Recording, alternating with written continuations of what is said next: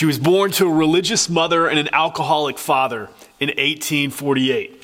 Because of her father's alcohol addiction at a young age, she was really forced to go work in the mill in Dundee, Scotland. As she's working in the mill, she's doing hard work. Her education is little, and her dad would often even push her out in the streets for days at a time, where she was left hungry and abandoned. Her mom, however, being the religious woman that she was, always made sure that she came to church every Sunday along with all her brothers and sisters. And it was there at church that Mary Slessor began to hear stories about missionaries that her church supported. Her pastor would speak glowingly about these missionaries, and she'd read stories in different journals about missionary adventures all over the world. The adventures that really caught Mary's attention were the adventures in Africa. And as a little girl, she began to dream about one day going and being a missionary in Africa. And when she was a young woman, well, that's what she did. She began training to be able to go onto the mission field. Once she completed her training, well, she had read about a place in Nigeria, Calabar, Nigeria, to be precise. Calabar, Nigeria, it had this reputation as the white man's grave because many Europeans ventured in there and they never came back. And so this was the place where Mary was headed. And so she went, and she started in a larger town in Nigeria, and there in that city, she began to learn the tribal languages. Once she had mastered the language, and she was a quick student, didn't take her very long, then she wanted to go out and actually live in the village with all of these tribal people who just did not respect human life, the life of foreigners, and even the lives of the people in their own tribe. They were a people who believed in witchcraft, sorcery, and they were a people prone to murder. And this is where Mary wanted to go. Other Nigerians begged her not to go. Her mission board told her not to go. But Mary went anyway. She went and she lived in a tiny mud hut in this little tribal village. Mary would spend the rest of her life moving from village to village to village, and she would adopt all the practices of the tribal people that she could without sacrificing her faith. And as she did this, she would learn who they are and what their customs are. She would eat like they ate. She would dress like they dressed. She would spend time around the table, just getting to know them and becoming like them, all in an effort so she could introduce them to Jesus. And in doing this, Mary planted churches all over tribal villages throughout Nigeria. Mary, she died when she was 66 years old with her second bout of malaria. And when she died, it said that it was the grandest funeral that West Africa had ever seen, because all of these tribal villages that were at once warring with each other now came together in unity to remember what they called everyone's mother. Because Mary, again, defying the mission board and the people, she adopted 9 different Nigerian children and raised them and discipled them to love Jesus. Mary's remembered for how she went into the difficult, darkest places and brought the light of Jesus. In fact, her friend said at her funeral that even though all of Africa is weeping and wailing, there's no need to cry because Mary is with God now. As we continue our series, just looking at vision and what we're called to, this missionary life, wherever it is that we live, work, study, and play, it's interesting that of all the things Jesus could have left with us, he left us a table. You know, there is something about a table, just sitting around with people, having a meal with someone, where you really get to know who they are and who you are. You know, if you really want to know about somebody's family, all you have to do is sit down with them, have a meal with them, and you learn an awful lot. You learn a lot about who they are. You learn about who you are. In fact, if you want to know who my family is, you just come and you have a meal with us. You'll get all the secrets. It just comes out. That's what happens around a table. You laugh, you tell the stories, you get to know one another. It's where relationships are often forged. It's interesting, of all the things that Jesus could have left us, 2 of the primary things he left us, well, one is his word, and another is the table. It's communion. It's this idea of coming together and remembering and telling the story, because in telling the stories, we learn who God is and who we are. The disciples, well, they were about to learn that again. we'll continue the story this morning in John chapter 21. We'll look at verses 4 through 14, where the disciples are again invited to come to the table. Let's check it out. Just as day was breaking, Jesus stood on the shore, yet the disciples did not know that it was Jesus. Jesus said to them, "Children, do you have any fish?" They answered him, "No."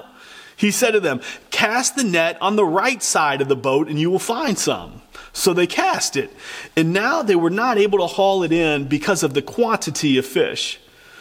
That disciple whom Jesus loved therefore said to Peter, "It is the Lord." When Simon Peter heard that it was the Lord, he put on his outer garment, for he was stripped for work, and he threw himself into the sea. The other disciples came in the boat, dragging the net and the full load of fish, for they were not far from the land, but about 100 yards off. When they got out on the land, they saw a charcoal fire in place with fish laid out on it and bread. Jesus said to them, "Bring some of the fish that you have just caught." So Simon Peter went aboard and hauled the net ashore full of large fish, 153 of them. And although there were so many, the net was not torn. Jesus said to them, "Come and have breakfast." Now, none of the disciples dared ask him, "Who are you?" They knew it was the Lord. Jesus came and took the bread and gave it to them, and so with the fish. This was now the third time that Jesus was revealed to the disciples after he was raised from the dead. Yeah, it had been a confusing couple of days for the disciples. It seems like the disciples were still trying to just make sense of everything in their mind. They could not yet tell left from right, up from down. Their world was spinning. And I know we like to think that if we were there and we saw the events of the resurrection and Jesus appeared to us afterwards, well, we'd get in line. We'd know just what was going on. We'd be able to make sense of everything. Probably not. These guys, they've been with Jesus for a long time now, yet they still couldn't put it all together. Why? Because things like this just don't happen. People aren't just raised from the dead. It's hard to make sense of something like this. And yeah, this is the third time that Jesus has appeared now, and yes, they believed that he was alive, but they were still trying to determine, okay, how do we now live in light of we're serving a risen Jesus, the Son of God raised from the dead? What are we supposed to do with this? And so the disciples, they go back to doing that which is familiar. They head back to the Sea of Galilee, back to the place where things are comfortable, back to doing what they can do in their sleep, fishing. It's Peter and it's 6 of the other disciples. It's the 7 disciples who were fishermen. That's who's there. And they're doing the thing that they know how to do, the thing that's comfortable, the thing they could do in their sleep. They're fishing. And they're fishing, and they're fishing, and they're fishing, and yet not one fish. You ever have a moment like that where life just gets so tiring, so confusing, and you just want to escape from it all? You just want to get away and just do something that you can do in your sleep, something that really doesn't require any brain waves whatsoever. You can almost do it mindlessly. And then you start doing it and you think, okay, this is no big deal. I can just do this, no problem. And then nothing happens. It's not just going the way that you know it ought to go. This is what's happening for the disciples. They fish and they fish and they fish, and yet no fish. And this isn't like the rod and reel thing where they're casting their line out there and reeling it back and casting it out and reeling. It's not that at all. It's nets. It's weighted nets that they are throwing over the side of the boat, and then they're pulling back in, and they're throwing over the side of the boat, and they're pulling it back in, and they're throwing it over the side of the boat, and they're pulling it back in, and yet every time, no fish. Now, I'm not a fisherman, but I've talked to enough guys who like to fish to know that all fishermen, they have their secret spot. That place where they know, hey, if I go there, fish are always biting there. You don't tell anybody about that spot. Why? That's your spot. That's the place where you know to go. Yeah, the disciples would have tried that spot and no fish. They would have looked around. They'd have seen the spot where all the other boats were, where everyone else was catching fish. They'd have gone over there. They'd have thrown their nets in there and still no fish. They would have gone to the places where they knew fish would be and still no fish. And as if all this wasn't bad enough, now all of a sudden there's a fishing expert on the shore of the Sea of Galilee, and he's calling out instructions to them. He even calls them children. Children, why don't you cast your net on the other side of the boat? Now, we don't have Peter's words in that moment. We don't know what he says, and that's probably a good thing, knowing how fiery Peter could be. But what we do know is the disciples, in an attempt just to shut this guy up, they go ahead and they pull their nets in and they throw their nets on the other side of the boat. And you gotta believe that they just kind of mindlessly do this, right? Okay, we'll just show this guy, they throw it in, they begin to pull it back. They're not really thinking anything about it, they're just pulling it back. And then all of a sudden something happens. The rope grows tight, the net grows taut. They can't pull it in anymore. And as the net grows taut, it's not just that the net is taut. Now all of a sudden it's not budging. Not only that, it's tipping their boat in a little. They're beginning to take on water. This is a big catch. And so they're yelling. There's all kinds of confusion on the boats. And these aren't small boats. This can tip over real fast. They're getting all the disciples, all 7 of them, you can imagine, are all of a sudden pulling this net in because it's a huge haul of fish. And in the middle of all this confusion, as they're pulling this in, John looks over to Peter and says, "That's got to be Jesus. He's the only one who could do something like this. It's the Lord." And Peter hears this, and he lets go of the net, and he grabs his shirt, he puts it back on, and he just jumps in the water because he's swimming to shore. He wants to be with Jesus. And so he comes up along the shore of the Sea of Galilee, and there he stands, face to face with Jesus. We don't know what's said in that moment. There's no record of it. Perhaps nothing was said at all. Perhaps the heaviness of the moment, all they needed was just to be together. Peter just to know that Jesus was there. Well, there was something else there. Jesus, he already had a fire going. There's a charcoal fire. We don't know how he started the fire. We don't know where the charcoal came from. We don't know where he got the fish. We don't know where he got the flour to make the bread. All we know is it was there. Jesus had everything they need. And so he says to the disciples, "Why don't you come? Why don't you have breakfast? Bring the fish that you caught." And now, this is the part of the story where it gets a little interesting, because in talking to fishermen, I've learned that fishermen really don't like to count the number of fish that they catch. Why? Because fishermen always like to tell the big fish stories, where you can just say, "Oh, I caught a bunch. It was the catch of a lifetime. You should have seen all of them that I was hauling in. Oh, it was so many fish, you couldn't count them all." Well, this catch was such a spectacular catch that the disciples wanted to make sure that they had it documented, that they knew exactly how many fish that they had caught. And so we get the detail. 153 large fish were hauled in. This is no joke. This was quite the catch. So Jesus, he invites them over to breakfast, sit down, eat. And Jesus breaks the bread and he gives it to them. Wasn't there another story where Jesus broke the bread and handed it to his disciples? Do you remember that time? Oh, it wasn't too long ago for the disciples, maybe just a week or two before, when Passover was happening and Jesus had the disciples in that upper room, and he took the bread and he broke it and he handed it to his disciples, and he was teaching them who he was. You see, the time around the table, you're able to remember the stories. Oh yeah, I'm sure this story came flooding back, and the disciples were remembering, this is Jesus. There was that time in the upper room. He kind of told us what would happen. He was preparing us for all these events. He was getting us ready. This is Jesus. Time around the table helps you know who God is. And so after that, Jesus breaks the fish and he hands them the fish. Wasn't there another time when Jesus broke bread and fish? Do you remember that? When Jesus, he took a loaf of bread and a couple small fish, just a little boy's lunch, and he used it, he broke it, and he fed thousands. And how did he do it?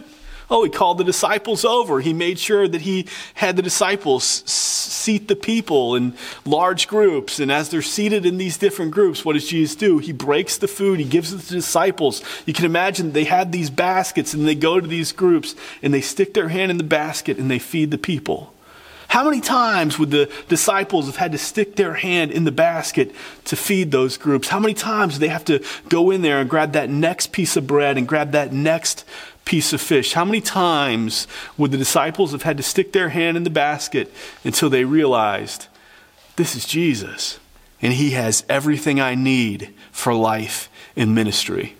You see, this time around the table, the disciples, they begin to recall these stories, I'm sure. They begin to remember all these things that God has done. It's the time around the table where they remember who they are. The time around the table, it teaches us that. It's who we are. It's where we fit. It's that Jesus would allow us to be a part of it. He has everything we need, and yet he invites us to be a part of it anyway. Oh, these stories and so many more. I'm sure they were just talking, they're remembering. Oh, do you remember the time when this happened? Do you remember when that happened? Oh, wasn't it great when this happened? And the stories begin to come up. Perhaps the disciples are laughing again. They're ready to live again, ready to do what they've been called and prepared to do again. It's the time around the table that can help forge that relationship and solidify who you're made to be. There's something else about gathering together for a meal. There's something about the table. When you're in circles, not in rows, we're able to look somebody in the eye and just laugh and just talk and just share. There's something about the food, something about just being together that really does help you remember who you are and who God is. This is who he is. This is his story. This is who I am. This is how I fit into it. You know, the Bible, it's full of stories of God eating with his people. If you look, you'll see all of a sudden, God is eating with his people again. This is what he does. You remember Abraham? God shows up, and Abraham, what does he do? He rushes off, he prepares a feast, and there is God. It's there that God tells him, you're going to have a son. I'm going to use you to become a mighty nation. Elijah, he's on the run. He's being chased down, threatened by Jezebel, and he runs until his legs can't run anymore, and he collapses in the wilderness, passes out. And then he comes back when he smells the smell of these bread cakes, and he sees this jar of nice cold water that an angel had prepared for him. It's as if God says to Elijah, just like a caring parent would to a son, I know just what you need. Here's the nourishment you need to keep on going. You don't have to do this alone. There's that psalm. He prepares a table for me in the presence of my enemies. Psalm 23, David, you can imagine he's looking around and he's seeing everything that's going on. And he's got enemies here and enemies here and enemies there. And David's just crying out, God, I need you to show up. I'm walking through the valley of death here. I need you to lead me. I need you to comfort me. You got to show me what to do here. There's enemies everywhere. Come on, God, I need you. And then God shows up and God says, hey, David, let's eat. And David's looking around like, well, I got enemies here. There's enemies here. There's enemies there. What do you mean? Let's eat. And God prepares a table for him in the presence of his enemies, letting David know, I've got this. I can get to all them later. We just need to have this time around the table. One of the greatest scandals in all the New Testament is the fact that Jesus ate with sinners. I mean, the religious leaders, the people of the day, they couldn't get over it. Jesus, how are you hanging out with people like that? How are you going to people like that? This doesn't make sense. And then there's that moment that we all look forward to, that great moment described in the book of Revelation when God calls all of his children home to a banquet, to the table, to sit around and to eat together. Oh, behold, I stand at the door and knock, the Bible promises. If any will open the door, then I will come in and eat with him and he with me. See, it's throughout the scriptures. Why? Because there is something about being around the table, about being in a circle where you're able to look in the eye, hear the stories, tell the stories, and remember who God is and who you are. Yeah, this was the third time that Jesus had appeared to the disciples. The first time we talked about last week, it was to 10 of them. Thomas wasn't there. The second time Jesus appears, Thomas is there too, and it's to the 11. And now this time, there's 7. There's just 7 of them. It's the 7 fishermen. And yeah, there was that story too, wasn't there, when Jesus was walking along those same shores, the same Sea of Galilee, and he sees these guys And he says, hey, come, follow me. And it was there that these guys, they left their nets, they left their families, they left their businesses, they left everything, and they followed Jesus.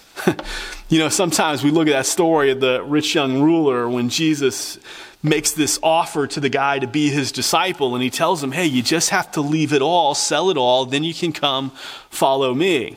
And we like to think, oh man, Jesus, he's really trying to prove a point to this guy. He's really trying to, wake this guy up. You realize it's the same invitation that he gave to all the disciples. He's not giving the rich young ruler anything different than he gives to those disciples than he gives to you and me. It's always a call to leave everything. Jesus does not want to be added to your nets. He does not want to be just added to the busyness of your life, to the franticness of your life. He doesn't want just a chair at the table at Matthew's tax collector's booth. He wants to be seen as all in all. He wants everything. And when the rich young ruler says, I can't do that, Jesus let him go. But these guys, these fishermen, they had left it all. They had dropped their nets. They had left their businesses. They had left their families. They had left it all. And Jesus, he's reminding them of all that too. You see, all too often, like the disciples, when things get confusing, when life gets tiring and life gets hard, we tend to want to revert back to some place that's comfortable. Some place that we think is safe, just doing something that we don't even really have to think about. That's what the disciples are doing. They've gone back to this mindless place where they've thrown in these nets a million times. They know just what to do, just where the fish will bite. But you know what God does? He wakes them up to the fact that you can't do this life without me. You can't live a life of any type of meaning, of any type of significance, of any type of purpose or value without me, that I really do have everything you need. And that when you left those nets and you left your families and you left your businesses all that time ago, well, that was the best decision you made in your life because I have everything you need. And he tells us the same thing, that he's got everything we need. Jesus, he extends the same offer to you to join him at the table. It's why the invitation to communion is given in Scripture, that we gather together and then also we take communion because we sit around the table and we're reminded of Jesus' sacrifice for us and then what that ought to produce in our lives, this life of mission, because it's who we are. It's not just what we do. See, could it be that we've never really found ourselves in a place like Elijah where we're just out in the wilderness and we need God to show up with those bread cakes and with some water to nourish us because, well, we never really get out into the wilderness. We just like to stay where it's safe and comfortable. Could it be that we've never had that time like David where we're just crying out and saying, Lord, I need you to lead me. I need you to guide me. I'm walking through the valley of the shadow of death right here. We feel like we're surrounded by enemies. Could it be like we've never really been surrounded by enemies because we just want to stay with our friends where it's safe? Could it be that we never have anybody say to us, oh, look who you're hanging out with. I can't believe that you're hanging out with them. Because we don't really eat with sinners. We don't really invite them to our table. See, could it be that we've never really had to reach our hand into the basket and see God do just amazing things that we know we could never do on our own? Because we've never really tried to do it with him. We've always kept to ourselves. See, sometimes we get so comfortable that we come to a church building and we invest our lives in serving here, and there's Jesus calling out to us, will you cast your nets on the other side of the street? Will you go to your neighbors, to your coworkers, to your friends? Will you share Jesus? Will you impact people? Will you make disciples? Will you invite them to have a seat at the table? Because there's something about a table where you gather around in a circle and you look one another in the eye and you begin to share your stories, that you learn who they are, you learn who you are, you reflect on who God is.